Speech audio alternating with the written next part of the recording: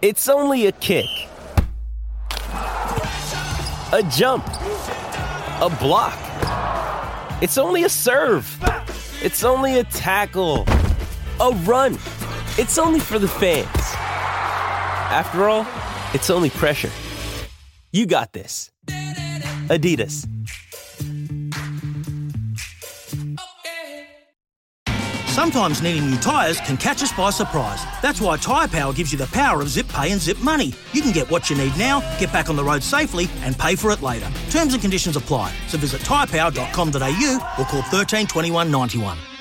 Hi, it's Brett Phillips here, host of The First Serve, and thank you for downloading the latest edition of Aussies Only, one of our podcast offerings here at The First Serve. You can get your weekly live tennis fix with The First Serve every Monday night on the SCN Radio Network at 7 p.m. Eastern. All the broadcast details of how you can listen can be found at our website, thefirstserve.com.au.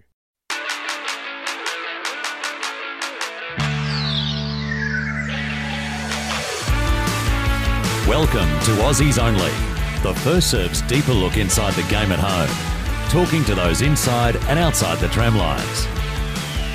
Hello and welcome to this week's edition of Aussies Only, all thanks to Latour Tennis.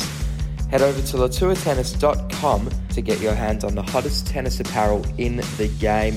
They've just dropped a brand new hoodie and a mask, so make sure to head over to latourtennis.com to get your hands on their latest range. It's your host Jed Zeta, and this week we chat to a very special guest. We've got a former pro player, Marvin Barker, on the show. Make sure to stick around as we unravel his journey and talk about the highs and lows and what he's up to now in 2020. But to start off with, I'm going to join Marvin and my co-host Jake Eames to talk about the upcoming US Open and dissect the Aussie matchups in the first round. Eamesy, I'm going to hand it over to you to introduce our special guest. Yeah, really looking forward to the chat today. He's actually a great mate of mine. We grew up together, and one thing I've always loved about him is the way he pushes me to think about new things with a fresh eye, and obviously tennis is one of those hot topics. Welcome, Marvin Barker. How are you, mate? Yeah, good, boys. Thanks for having me on. Yeah, I've been listening to a few of these, and yeah, it's always like hearing what you guys got to say. Cheers.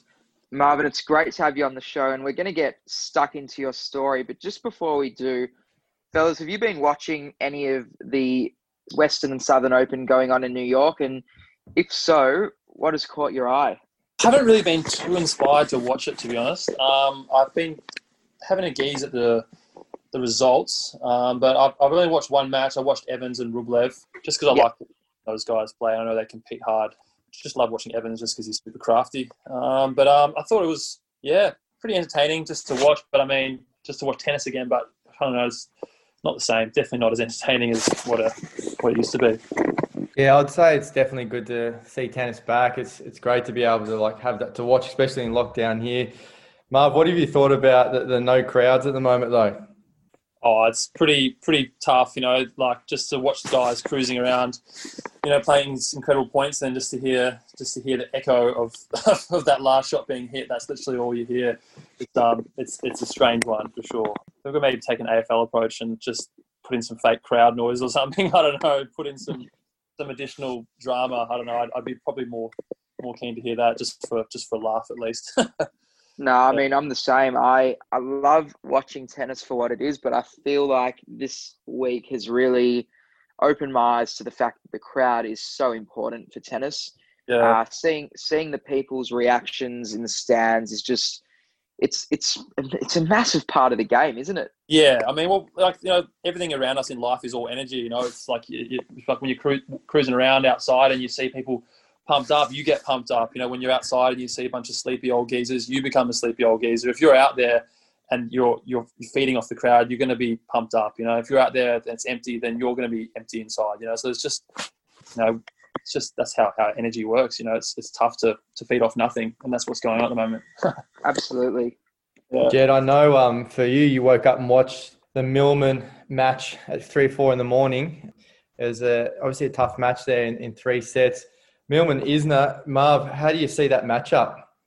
Oh, tough matchup for Isner, I reckon. I think it's actually a pretty good matchup for Millman. He returns really well. He makes a lot of passes. I mean, the score doesn't really surprise me. A couple breakers, tough win to Isner. That's what he does best. He just sort of clutches it out in breakers. So, yeah, I didn't watch the match, but the result doesn't surprise me. Yeah. Absolutely. I have to agree with you. I think that matchup actually favours Johnny, to be honest. He's probably one of those players, Isner, at the top end of the game that Millman wouldn't mind coming up against. But, yeah, I mean, Johnny's going to have his hands full. We'll quickly talk about the US Open draw that's come out. We'll start with the men, guys. Millman, he's been drawn against the 22nd seed. Now, this guy he's a fan favourite, I think. Nicholas Basilashvili. Now, have either of you watched him? I'm gonna ask both of you. Have either of you watched him live? And how do you feel? Crushes the ball. You played him? Yeah. That's awesome. Tell us. Well, you've got the insight. Tell us about him and what does Johnny need to do to get over the line? Oh, I don't think what my information was against him 10 years ago in a doubles match is at all relevant today. But I think Millman will take him, to be honest. I feel like Basilashvili is one of those guys that just gets hot in a two-set fashion. If you look at his results and where his rankings points have come from, it's generally from playing really hot in like a 500 event. I think he's won 3 500 events over the last 2 years. I don't think his slam record is incredibly good. He's just one of those guys that just turns on. And in 5-set matches, that's not what you need. You generally need to be pretty steady, well-leveled guy who brings it to the table every single day. And that's what Millman does. And that's what Millman does well in slams. So I don't know. Absolutely. It is a watering affair on paper, but I reckon Millman will get him personally. Yeah. No, that's an awesome preview. I actually agree with all that. I think that, yeah, as you mentioned, Basilashvili not as impressive at Grand Slam level, and that is where Johnny really gets his hands dirty. So it's going to be interesting. Another man, one of our Aussies, Mark Polmans, he's impossible not to like. He just goes about it the right way, leaves everything out on the court. He's a digger. Jake, I want to ask you, I mean, you watched a bit of him at the Oz Open. He's got a tough first-round match against a young American, Marcos Giron. What are your thoughts on that matchup? And have you been able to see Mark hit, in the last couple of months? No, I haven't been able to see Marky hit in the last couple of months. I know he's been putting in the work, though, plenty of hours on court and plenty of hours off court as well. I think it's a tough matchup. I think it's going to be a close one, possibly 4 or 5 as well. Obviously, Giron's he's a small player, a good clean ball striker. Probably Polman's got a little bit more versatility, I think, maybe to win that one. But yeah, I think it's going to be a close one. You see Marky at the moment is obviously trying to transition himself into Grand Slam level, and he normally starts off with a few blockbusters. So it could be another one on the cards. What do you think there, Marv, as well? Yeah, I think Giron's, it's just a classic American grinder kind of thing, just a product of the college system, works really hard, just grinds and competes. Nothing too special, in my opinion. I mean, Mark does have that grinder mentality, though, but he does also have the ability to come forward and mix it up. So maybe Polman's variety could potentially throw him off a little bit. But I don't know. It's a 50-50 one, in my opinion, providing both fit and healthy. Yeah. Don't know who's going to win that one. Yeah, I have to agree. I think that's probably a 50-50. James Duckworth, he's got Salvatore Caruso in the first round, an Italian player who's actually had some really good results in the last 12 months on the tour, and also another Italian versus Australian matchup, Jordan Thompson against Stefano Travaglia. Are those matches that our Aussie men should be winning? And we'll start off with you, Marvin. Do you think that, these are matchups where they definitely should be winning, our Aussie men, seeing as they are ranked higher? I don't know about definitely. I don't think there's any definites coming into this event, really, just based on people's lack of match fitness, and people don't know where or how they've been training or how their body's holding up. I feel like it's just such a new look into what's going on. But I feel like those guys on a hard court in Grand Slams should be the favourites. I don't really know how Salvatore Caruso or who's the other guy is playing? Travaglia. Travaglia's an older guy. I think he's been around for a while. I don't know who's going to how they're tracking or how they really do in slams. But I know Duckworth and Thompson in 5 sets. They're pretty on hard court. I don't know. I reckon they're the slight favourites. Surely, really. I'd agree there, Marv, as well, that there's definitely no definite wins out there. But one thing I think for sure is that there's opportunity in this draw. It's weak for a slam. If Thompson gets the win, his seed is Lajovic. If Polman gets the win, it's pretty tough against Kujinovic, I guess. And then Duckworth has got pair. So there's no definite wins, but there's a lot of opportunity to push through, a few rounds at least. And those, Thompson and Ducks are just such classic diggers. They're just going to go out there and give it their all, regardless of the crowds or over anything. They're not the kind of guys that will need a big crowd to fire them up. They will see this opportunity and just make the most of it, I reckon. So, yeah. Absolutely. No, I definitely agree with that. I think they are genuine diggers. Now, Alex de Minaur's got Andre Martin in the first round, but the man that I am looking forward to seeing most, now he's going to be donning the Latour gear.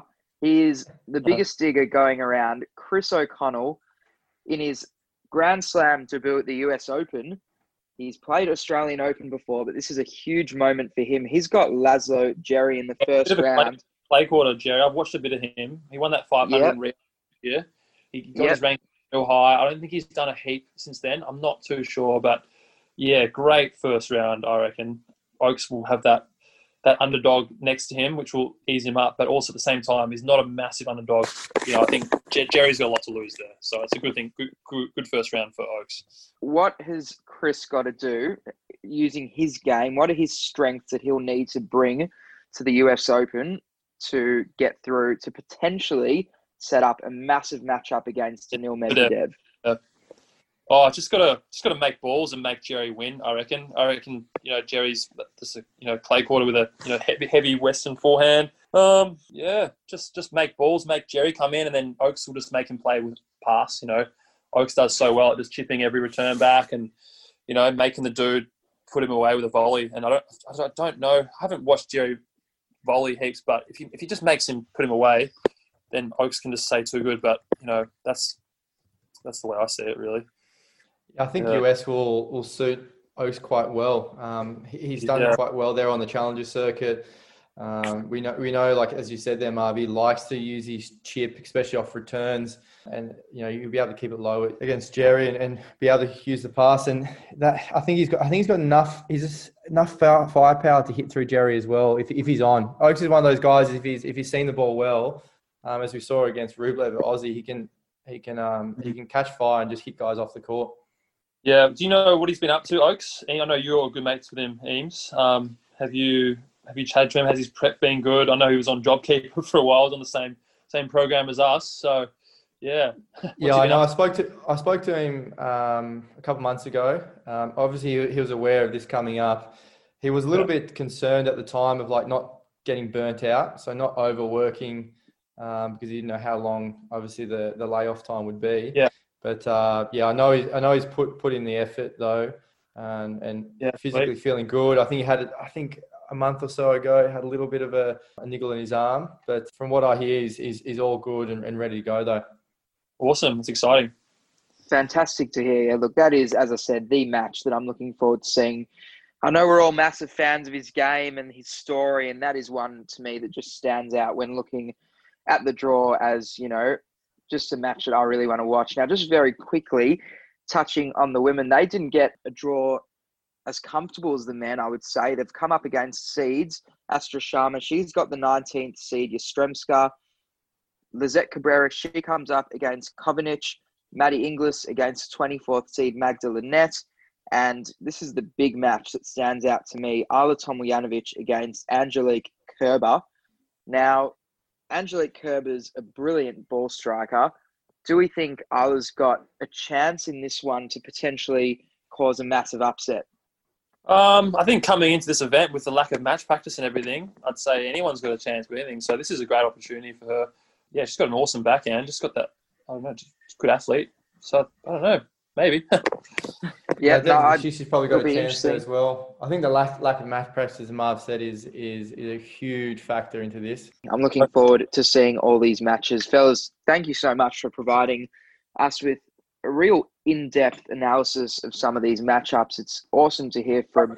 Do we know what's up with Poprin? I didn't see his name in the draw. Maybe I didn't see. I don't know. Do we know if he's playing or what's up with him?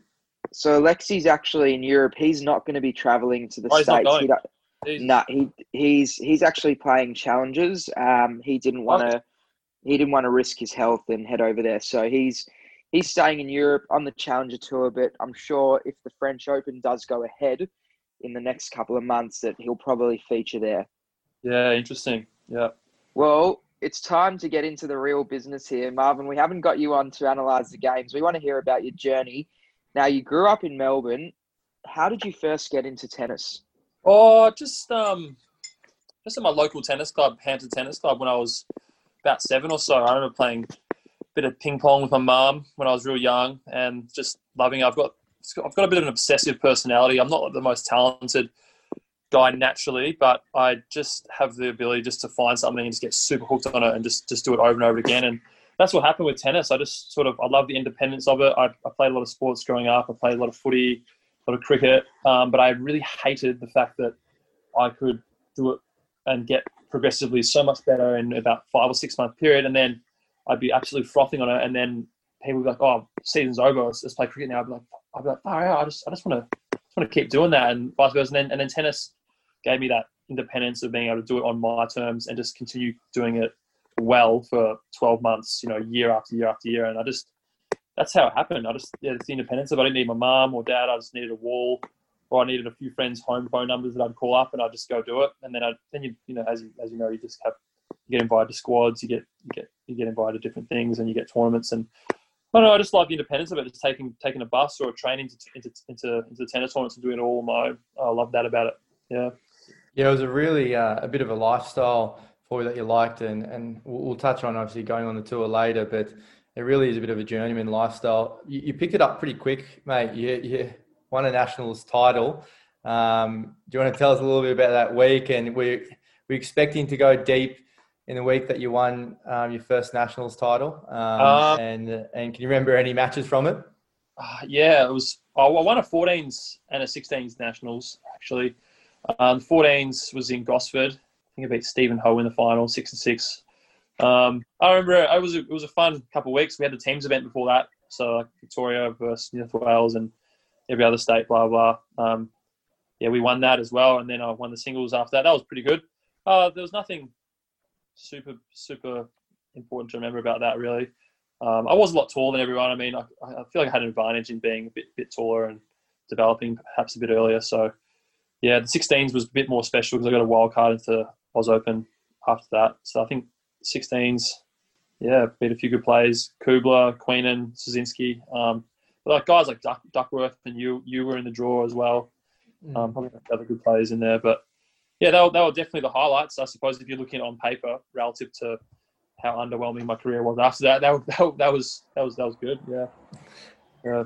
No, that's awesome. And I mean, those types of weeks, always, I'm sure, you look back on and just reminisce. Marvin, you started serving and volleying a lot more, changing your game at a young age. You mentioned before that you were one of the taller guys.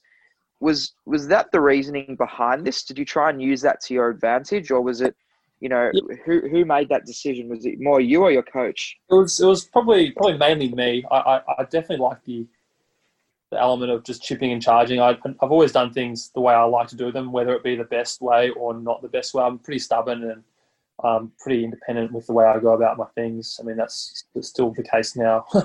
But just the fun of it really. I just love just chipping balls short and coming in and guessing and just screwing with people, doing drop shots, and I don't know. Just part of it was just being a bit of a smart ass, really. I think, and it was a fun way to play. Yeah, it definitely hurt me in the long run. I probably should have developed more of a solid all-round game, and because I guess chip charging was definitely a dying breed. I mean, it died in the 90s, really. And I just sort of kept doing it in the 2007 and 2012 when I stopped. So, yeah, I just did it and out of fun. I mean, it's pretty cool that you're actually doing it out of fun, because that's something that when all the pressures come into tennis with finance and traveling and rankings and stuff, it's the enjoyment sometimes it gets put in the background. So it's really cool that you're obviously doing it because you love it. if you mentioned there that you would have liked to have developed a little bit more of an all-round game. Yeah. Did you? So you never really thought about, okay, will this be good for me in the future, or did you love a few players from the 90s or from the 80s even that you just like to replicate? Yeah, I like watching Pat Rafter, and I like watching guys like Michael Lodra. I like watching Santoro. I just like watching the super crafty players. I like watching, Henman, guys like that. But I wasn't physical enough to be doing it properly, and the game changed before my eyes as I was developing. And I mean, I had guys, I had plenty of coaches telling me to also, keep coming over the ball as well. But I just was a bit stubborn and just enjoyed it too much. I don't know. I was just a young, know-it-all kid. So I just sort of probably just didn't listen enough, really. Yeah. You reached the top 800 in singles and the top 400 in doubles. That's an incredible achievement. You stopped playing though at quite a young age. Yeah. Can you tell us a bit about your decision to stop and, the reasoning behind it? Yeah. Well, I was sort of just a classic case of getting into things too young. I was sort of traveling around, Europe and the States and Oz playing futures from the age of 16, 17. I kind of did all right at a young age and probably had a bit of a delusional hope of getting to the top too soon, when in reality I probably should have gone to college and just worked on my physical development a lot more and mental development more so than anything, because I was very mentally young, which is a pretty wild, smart ass kid. And I just enjoyed traveling. I like the independence of it, and I just got burnt out too soon. I ended up doing quite well before I quit. I got to about 330 in doubles. I was pretty much focusing on doubles only that year. I was sort of worked out where I did well and where I didn't do well.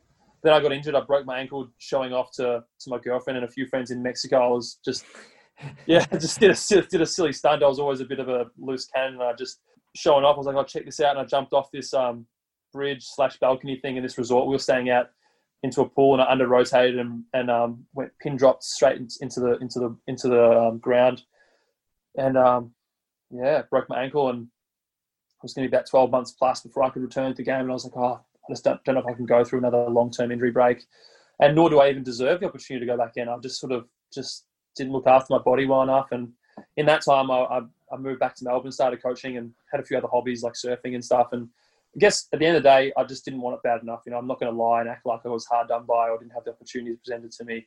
I just got injured, didn't look after myself well enough, and didn't have the desire to come back after that. Yeah, so looking back at it, probably shouldn't have travelled so young and should have looked after my body better. But it was a hell of a fun time doing the process. Though I know I've got a wealth of fun memories and knowledge for how to do things and how not to do things. So I can definitely guide people in the right direction and steer them away from the wrong direction. That's for sure. Yeah. Yeah. You notice when after you stop playing and guys that just hang on, just keep fighting, keep ticking the boxes.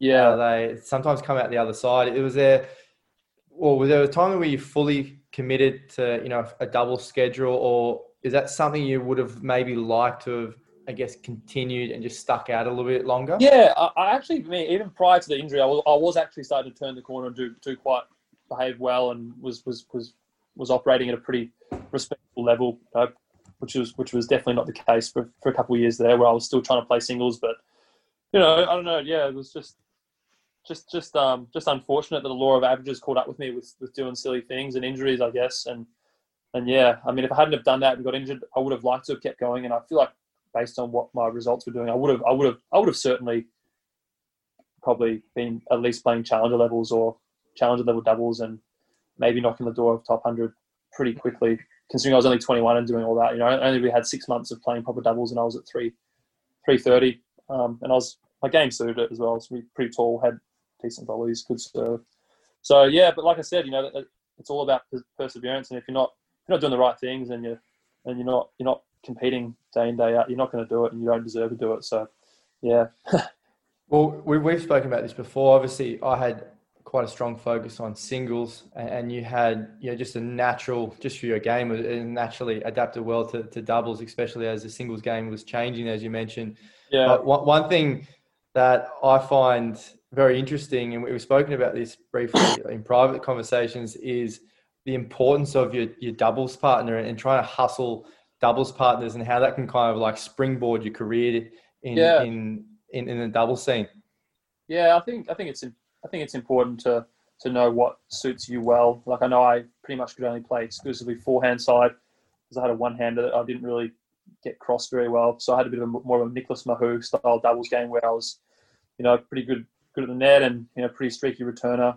Play good on the juice court. So I like to play with guys who got good solid two-hander and plugged lots of returns in the court. And I didn't really need to play with a big serve because I could just sort of stand real close to the net. I had good reflexes, good reach. So yeah, it's good to understand that, and I try to encourage the kids that I coach to try and look for those ideal matchups and just understand what type of game you have on the doubles court. Because that's what I love about doubles. I actually watch a hell of a lot of doubles on the Pro Tour and even at the Aussie Open and on my Tennis TV account.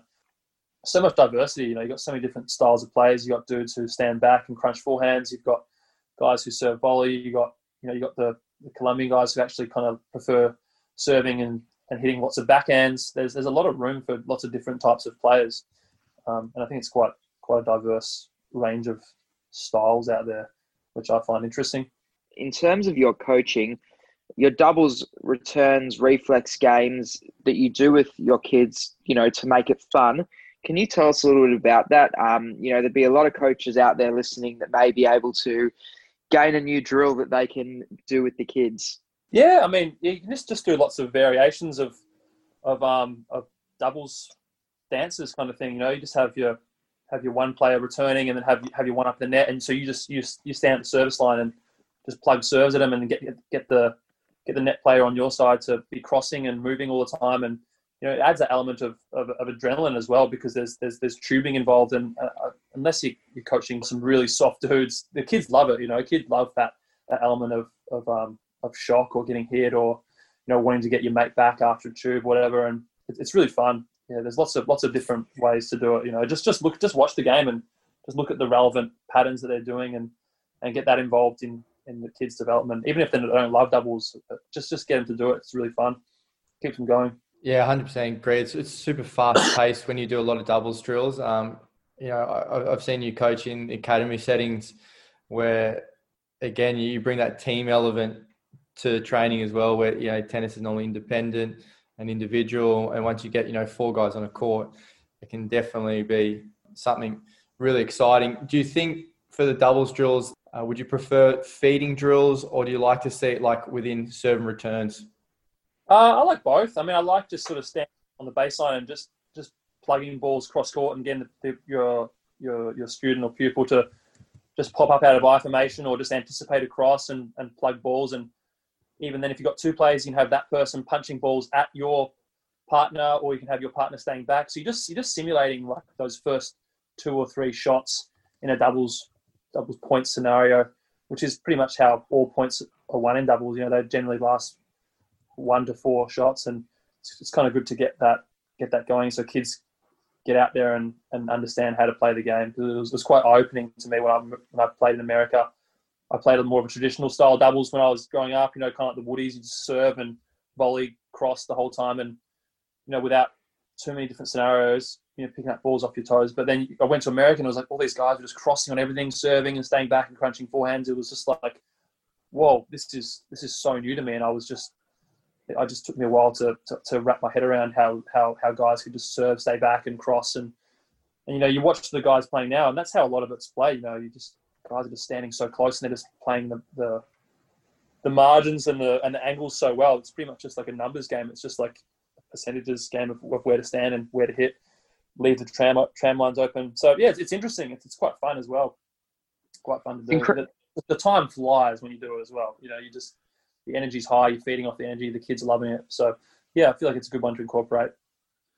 That's some incredible insight, really. And I mean, Marvin, you're obviously very passionate about the doubles game. And I love this because I personally love doubles as well. And at the Australian Open this year, the story of the tournament for mine was Max Purcell and Luke Saville's run to the awesome final. That just really... And just, getting close, volleying, high energy. It was awesome. I watched all but one or two of their matches throughout the event. It was great. Yeah, no, absolutely. That for me was almost the story of the Open. Super under highlighted. It was so disappointing how little coverage that got, because like two young guys, wild cards, making the final. And barely any of my friends from outside of tennis knew about it. It was poorly advertised by the 7 crew or 9 crew, whoever was running it. Yeah, I 100% agree. I was doing everything I could to pump the match up, and it was just an incredible run. And I mean, you look at two guys, two genuine diggers going at it, just playing with their heart and soul, which is something that I mean, just for me, I get very, very attracted to that brand of tennis when you can just see two guys who genuinely love the game. They're doing it out of passion and love, and energy is the right word. The energy that they brought, and I mean, some of the players that they came up against, if they didn't bring that heart and soul, it wasn't even necessarily that they, were better players. It's just, the attitude that they bring to the court, the energy, that's what got them over the line. Now, doubles tennis it's awesome. And I 100% agree with you. It doesn't, get the attention it deserves. How could tennis make the doubles tour more marketable? I feel like doubles can be awesome. It can also be horrendous as well. You can get some really bad matchups, and it can be a real snooze fest. So I think that's where the problem lies. It's not consistently awesome. I feel like maybe there could be some adjustments in the scoring, or even the way that the game's played. I've had a few ideas. Maybe they're a bit left of centre. Some people might scoff at them. Some people might like them. But mate, let him rip. Let him rip. I'll let him rip. I don't care. Let's hear him. With their lawn tennis, on in their vests, they'll be dying in their grave hearing what I've got to say. But no, I reckon maybe try and make doubles even faster. Like I know doubles is a fast-paced game, but the reality is it's a second fiddle structure and format to the singles game, and it always will be. So I reckon they need to have almost no change of ends, maybe a quick sip of water, because the reality is it's not a super physical game, So if you can just get rid of that 90 to 2 minute break on the change of ends, so the fans who are watching can just watch more of it, that'd be ideal, because they do change ends a lot quicker, because quite often they're holding to love or whatever. Maybe make the points, the between points amount of time shorter, maybe like make it 10 seconds. So they're jogging in between points. So that way it's just like constant fan interaction and action, because the reality is the points are quite short. So you don't want to be labouring around for 30, 40 seconds in between every point. And sometimes they mess around with the signals between first and second serves too long. I reckon scrap that, maybe make them know what they're doing between first and seconds. That way it's just faster. It's more in your face. Yeah, so that way it can be more entertaining. And even maybe a little thing I've suggested to Eames before as an idea, because I know sometimes you can get 4 doubles players with big serves and perhaps average returns, and you're not getting any rallies, and that can be really bad. I've actually sat and watched some world-class players. I can't remember which match it was, but I was like, this is boring. This is really average, because they were just missing returns. I was thinking maybe you could take away the first serve. If you were just hitting second serves, that way you're at least getting rallies, That way the return's getting to play a lot more. The net player can't just sit on top of the net and put the volley away straight away. So maybe experimenting with a one serve doubles thing. I think it would be super interesting. And I think the points you make, obviously, really fresh ideas, and it's always good to look over that. And what's happening now in tennis, coming back with no crowds, just clearly shows that the crowd factor and the entertainment factor is what drives sport. So the rules that you're suggesting are trying to increase the engagement and entertainment factor for the people who are paying to go watch. Absolutely. I mean, people should be begging to have people spectating after this global recession. Tennis is going to be at the utmost lowest of importance and priority of people's lives, because reality is now we're starting to look at things as what is essential, what isn't essential. Let's be realistic. Tennis is entertainment. Entertainment isn't essential. People are going to be thinking about how they're going to get their next meal, not what's going on with tennis. So tennis needs to adapt, and it needs to adapt fast for the upcoming sort of global climate that we're going to be living in. And that's providing entertainment to fans, not traditional rules to suit the players. The players come second to fans, in my opinion. Yeah. No, I 100% agree as well.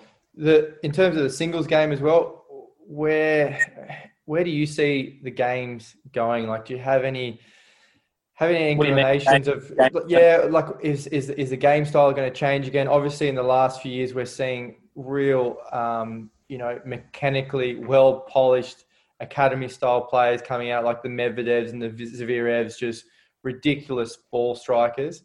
Do you think it will keep going that way, or do you think guys like Evans and the ability to be more versatile will come back in? Or we've spoken about it briefly as well, Marv, as well, the fact of the serve being so good and trying to learn and teach kids to guess and anticipate a little bit more. Yeah, I feel like the game will go more in the way of anticipation. You're just looking at the guys that are coming on the scene now, like your Opelkas and your Fritzes and just your big guys who serve well and hit the ball well. It's just going fast. As much as I'd like to see more guys like Evans mincing about there, like just drawing people in and passing them and playing just really interesting tennis, I think there's going to be less and less of that. There's just going to be guys hitting big off both sides. So I feel like there's going to be more of those guys playing in the future. But with that, I feel like there needs to be more emphasis on pace absorption. So not so much on just patterns of winning points, but just patterns on how to anticipate. Because the reality is tennis isn't always played off your racket. It's learning to guess a lot more, learning to just take those educated guesses on where the ball's going. Yeah, I think it's going that way. Yeah, absolutely. I from the amount of tennis I watch, I think it already almost is sort of slowly going that way, and that's some awesome insight from you, Marvin, because it's just, I mean, that is the way that tennis is going. The serve is becoming so vital in the game, and players' serves are just becoming ridiculous, as you mentioned. Yeah. I want to ask you, who, for you, some of your favourite players to watch, and if the kids you coach ask, who to watch and which matchups are the best, what are you telling them? Oh, it's a bit of a tricky one, those two questions combined there, because the players I like to watch are not the players I would really want the kids that I coach to watch, because it's not really a realistic level they can get to. I like to watch guys like Bublik and Kyrgios and Evans and Federer and these sort of exciting kind of guys. But they're also not the players that average juniors can replicate. So it's a bit of a tricky one. I would like to see potentially more, maybe the kids that I coach, like I'd like them to watch guys like Thompson and Millman, Duckworth, just those guys. They're just disciplined players. They got a lot of grit. Because the reality is most of the kids that we coach aren't 6'10", that you can't get them to watch guys like, Isner and Opelka and stuff like that. So just get them to watch realistically disciplined 6-foot guys, because, most guys aren't over 6 foot. So you got to try and look at the guys who are a bit smaller and see what they're doing, see how hard they're scrapping, see how they're absorbing the pace, see how they anticipate, see how they lean on certain serves, and just see how compact their returns are and see how often they actually do see a short ball and get in. They're not super talented, a lot of those guys. They're just kind of doing the right things. Yeah. No, it's a good point. I think when you look at the US draw, for example, there's so many matches, and if you just tried to flick on the TV to watch any match that came on, there's a high chance you might be bored or not entertained by the match because it's not hitting things that you like about tennis. So I guess as a fan or a junior who loves tennis, you've got to try and pick out those matches that maybe are realistic for yourself as a player, or that are just going to really entertain you for different factors. I'm sure, Marv, you'll be looking forward to the Bublik Edmund matchup in the first round at US. Yeah, that's a pretty entertaining one, I reckon. A lot of big hitting, a lot of funky shots coming in from Bublik's racket. That's going to be entertaining. Looking at other first rounds, there's not many mouth-watering first round affairs like there typically is. It's not a heap of first round matches. Really good high quality one is Kachanov and Sinner. Watching that ball get crushed will just be unbelievable. Zverev and Henderson will be great to watch from a coach's perspective as well. Those guys are both so good. They're not the most entertaining, in my opinion, in terms of playing a lot of interesting, undisciplined shots and stuff like that. But from a functional perspective, that's just an awesome match to watch first round, I reckon. Absolutely. Those are some matches that we will definitely be watching. Now, Marvin, when it comes to the singles game, what can tennis do to improve the marketing of some players and the overall game itself, what can we do to make it more attractive to fans and, engage the fans more in the stories behind our singles players? That's a good question. I think it's the marketing aspect is extremely important right now, especially as Fed, Djokovic, Nadal are on their way out, and we're into a recession, and tennis will be on. Tennis will become less important in people's lives. So I feel like maybe we need to try and market players' backgrounds a bit better, and just have a bit more of a storyline behind them. Try and get people to try and buy merchandise of certain players, kind of like how the NBA has. I think we need to get into that a bit more. I know players have their own separate contracts with like Nike or Adidas or whatever, so it's hard to get into that. But it'd be kind of good if people could start to get behind certain players a bit more, and players can maybe try and market themselves a bit more. I know, like I follow a lot of surfing and skateboarding, and I know that those athletes, they're just huge on Instagram. They're just chucking up little clips all the time. And I know Kyrgios does really well at that, and I really enjoy going on and seeing his what he's up to and his little funny videos and entertaining videos. But yeah, just seeing players engage more on their social media. I feel like players have a really important role to try and keep the sport going. They can't just rely on the ATP to do all the bidding for them. They need to just be on their socials a little bit more and just uploading funny content and really informative content and just interesting content. Because I know a lot of other players would love to be seeing some of the interesting, fast-paced training drills they're doing and seeing what keeps them ticking at this high level. So trying to market it like that, like similar to the UFC, just have a bit more of a dummy up. Like I know going into watching Rafa and Kyrgios, you just know it's such a big blockbuster matchup, and it was like one of the most viewed things on TV this year, that fourth round clash. So just trying to get that backstory of players going a little bit more and making things become a bit more of a grudge match. And what we need to do as well, I reckon, or not we, I have no say in this, but what the ATP needs to do as well is, I reckon, just put a harsher penalties on tanking, because you just have so many matches which are just tanks or even half tanks, and you just watch it and it just, I don't know, people who don't understand tennis, they'll sit there, they're like, why aren't these guys trying? Because they don't see the long ruling schedules of players and the reasons why they're tanking. Because I've tanked before, because things get tough, you're injured, you're burnt out, but there needs to be to clamped out of the game, and whether that's capping the amount of tournaments players can play. I know guys like Pear and Fognini, they'll play like 30-something tournaments a year, and half the time they're putting in crap efforts and making the sport look bad. So maybe there needs to be a cap on the quantity of tournaments players can play, or maybe we need to scrap the amount of tournaments that are going on, because there are a lot of 250 events that have like no fans in the stands, and guys are putting in half-hearted efforts, and it just reflects poorly on the players. Like Tomic losing to Tsonga 2-1-1 on grass in Wimbledon a few years ago, or whatever it was, in an hour. It was great that they took his prize money away. I'm actually a Tomic fan. I like watching the way he plays, but need to stop the tanking kind of thing. It's hard, because I'm a Kyrgios and a Tomic fan, and I know they have the ability to tank, but if we can somehow get rid of that, that'd be good. No, absolutely. But it is true though, isn't it? Because what sport do you go to? Like, you think about rugby, AFL, like you never see them tanking, eh? Yeah, like when you see people in a cage just go, all right, just grapple me, put me in a headlock and just beat my head in. I'm going to let you kill me here. That's essentially what you're watching on live TV sometimes, and like it's just demoralizing, and I mean, it's just devastating. But the reality is, people aren't going to UFC cages and playing 100 matches in a year, so it's a catch-22. So maybe we need to cap the amount of tournaments we're allowed to play, because the nature of the schedule allows tanking to happen. So there needs to be something done about it, because the tour is set up for tanking at the moment. Yeah, I think the schedule is a big one, and then also just enforcing rules. Tanking's a tricky one to probably as a referee to call as well, because I know that we've spoken about it too, where the tactical tank in moments is actually a useful and strategy to try to win overall. Like, it's not saying that you're losing your competitiveness to win.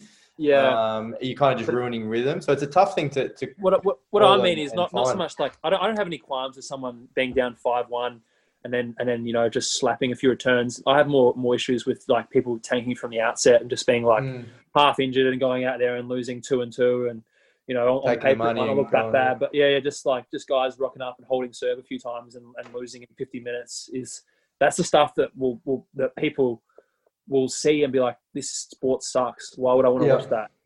And that's what we need to stamp out. We need people to be watching the sport and being like, I want to go back and watch that. I don't know, maybe it could be making sets to 4 because, maybe the sets are too long, because if someone's down 4 love, they're gonna tank and start thinking about the next set. Maybe if you make it sets to 3 or sets to 4, but more of those sets, you got a greater chance of going to a tie break.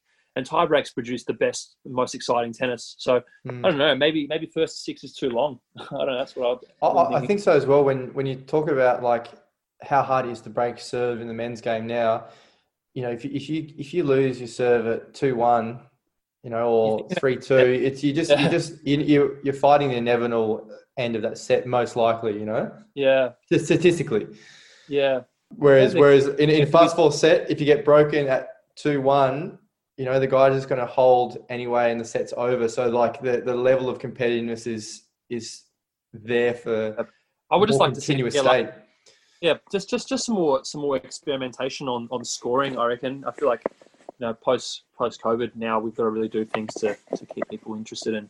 Like I like alternative scoring and more teams events as well. Like I tune into Labour Cup every year, and then that ATP Cup I was just so stoked just seeing more teams events and just the players getting passionately involved. So if that means scrapping more 250 and 500 events throughout the year to implement more teams events, I don't know how they're going to do it, but it needs to be done because it's so exciting, The teams event is a big one, huh? Like you see awesome. guys like Nick, for example, where it's like seeing him compete the way he did at Labour Cup and ATP was goosebumps, Yeah, it was unbelievable. I just sat in my room sweaty and hot all day in January and just watched ATP Cup match after ATP Cup match. It was awesome. You know what I was thinking?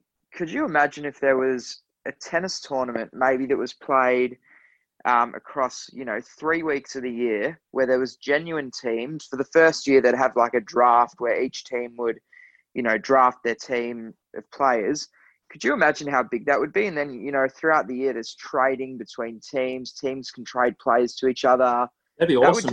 That would just be bloody awesome. Well, it's more engaging with the fans as well, and that's what we need to be doing. It's like getting fans more involved and more aware of their story and keeping up to date with players, and then that comes down to the players' responsibility of updating what they're up to. People need to start becoming fans of players. I also think that structure as well, boys, feeds the popularity down the rankings as well. Like we have kids in coaching that would not have a clue who Joe Wilfred Songer is, for example, unless they're going to like semis finals of slams, like they don't know these guys, or Lucas Pouille, for example. Yeah. But if you've got teams event where they're a part of a team with some of these big players and it comes down to a big match and a guy ranked 80 is playing someone else, all of a sudden you start to go like, you're cheering for that guy and you're getting to know him and you want him over the line, so you're starting to get invested in lower ranked players. Yeah. No, I agree. It would just be awesome. And you mentioned before, Marvin, like being able to market players' merch and selling their merch. Imagine like being able to buy, a top from one of the teams with, Kyrgios's name on the back or, Pouille's name on the back. Like it's just, that's the type, getting proper team tennis going, whether it's played a couple weeks a year. And as I mentioned, like teams can trade players to each other. It would just be awesome, I reckon. Yeah, definitely. There's definitely some room for adjustments and restructuring in the future with that. I think. Now, you changed countries to represent New Zealand during your career.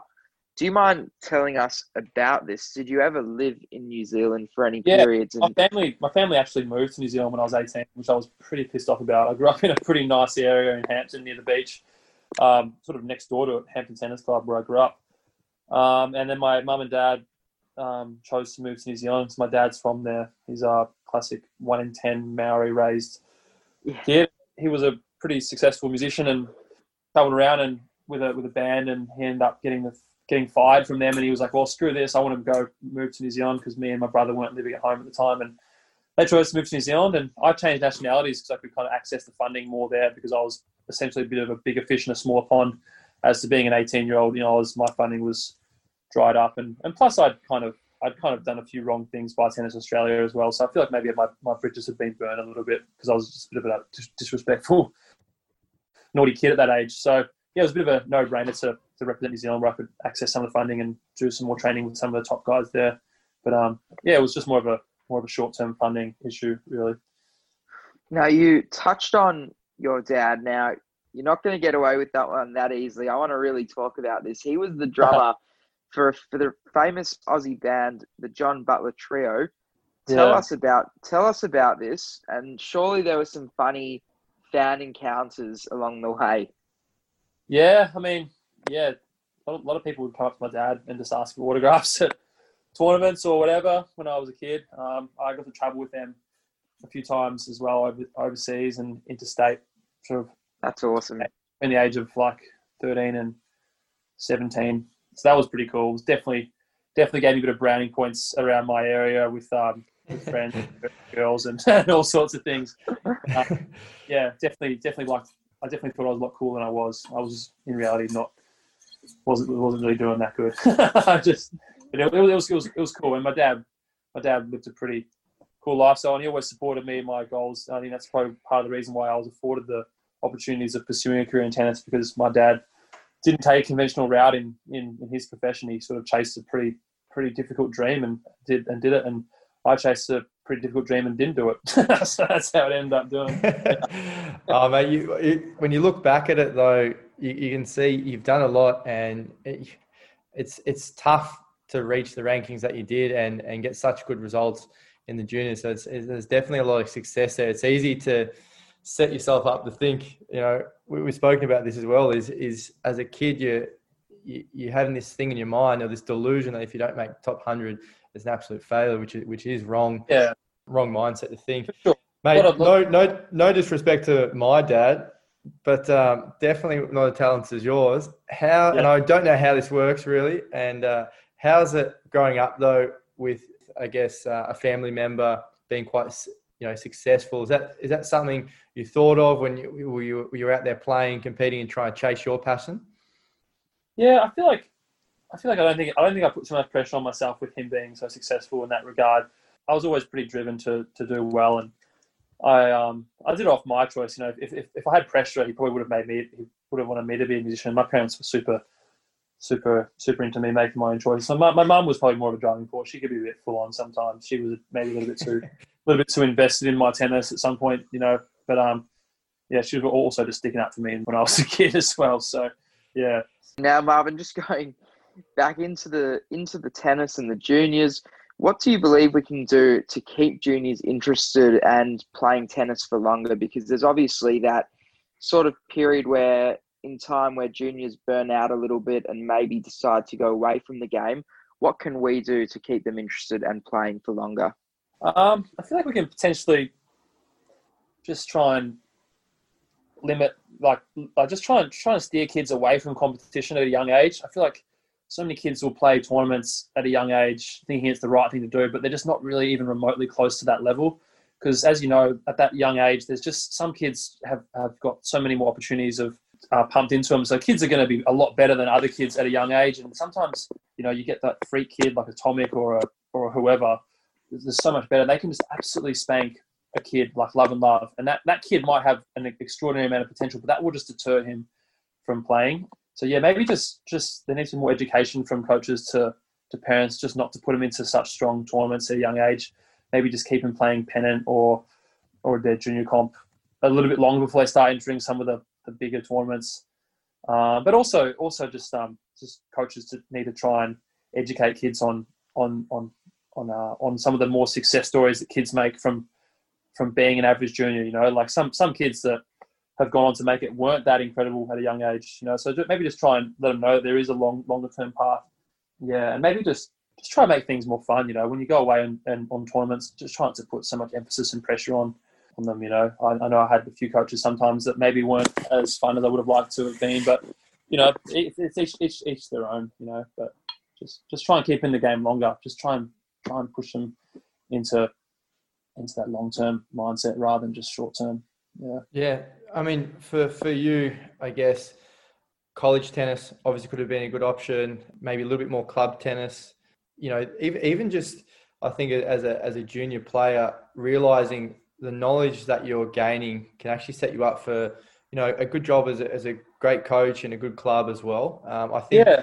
Well, I think there's those things that are undervalued when you're young, and I don't know how holistically this can be implemented, because probably if someone sat us down at a young age again, we'd be like, "What are you talking about? I'm going to be top 20," you know? yeah, But hard to take that goal away from a kid, because, you know, like it's also a pretty good thing to have that goal for a junior. But, you know, you got to look at the odds and be like, "Hey, mate, come on, let's just settle down." yeah, no, I definitely believe it is good to have, you know, achievable goals. So at least a stepping stone of goals along the way, so you can see how you're progressing, rather than, you know, just, you know, receiving no, I guess, internal satisfaction from you know, losing in a semi of a tournament, doing well but not getting enough points that you needed, and just thinking everything's, you know, a failure and your ranking's not where you want it to be, and that mental side can weigh you down, and kind of really does perpetuate those feelings of being burnt out. Yeah, for sure. It's a matter of knowing when to play and when not to play, and just to understand that it's okay to take a break every now and then. I feel like sometimes I used to just play too many tournaments, and then you wouldn't even realize you're in this absurd state of negativity. And it's important to recognize when you're not feeling fresh, and that it's okay not to be feeling fresh, because, you know, tennis and life is it's a big, difficult roller coaster, and you can have your ups and downs, and you can have these periods of depression and uncertainty, and then you have these periods where you're firing, and, you know, it's a big old up and down roller coaster. So yeah, it's okay to have a kid who's really sad and not enjoying it, and it's okay to take a 3-month break and then come back to it. So yeah, it's just about being aware of where you're at and where your kid's at, yeah, or your pupil or your son or daughter, whoever it is. Just before we wrap up, there's one thing that probably a lot of people wouldn't know about your recent addition to the life is the dog, mate. Let everyone know the name of the dog and why you've chosen the name. Yeah, dog's named Barty, after Ash Barty. I wanted a female dog so it doesn't, you know, mark its territory all over my housemate's stuff.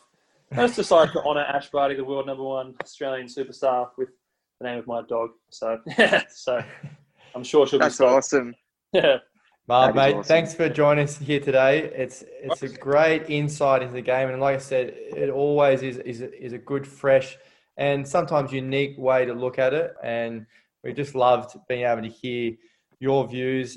You've had great experience in the game as a player, and the way that you view the game now as a spectator and coach is always awesome, and you've always got something topical to chat about. Really appreciate you taking the time to chat to us today, mate. No worries. Cheers, Jed. Cheers, Ames. Thanks.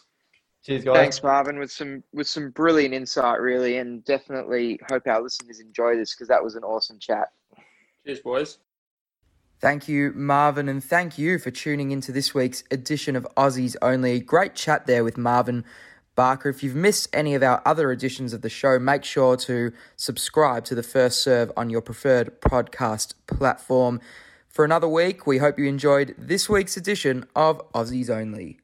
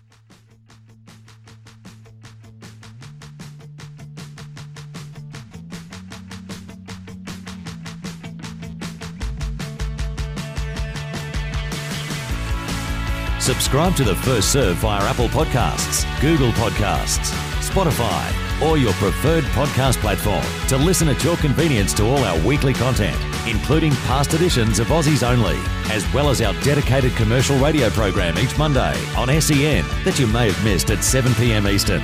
Crunching the Numbers and In the Huddle, produced by Study and Play USA. Subscribe to The First Serve, your home of tennis. G'day, Mike Hussey here. Get on board Australia's best fantasy cricket game, KFC Supercoach BBL. It's fun, free and easy to play. Play today at supercoach.com.au.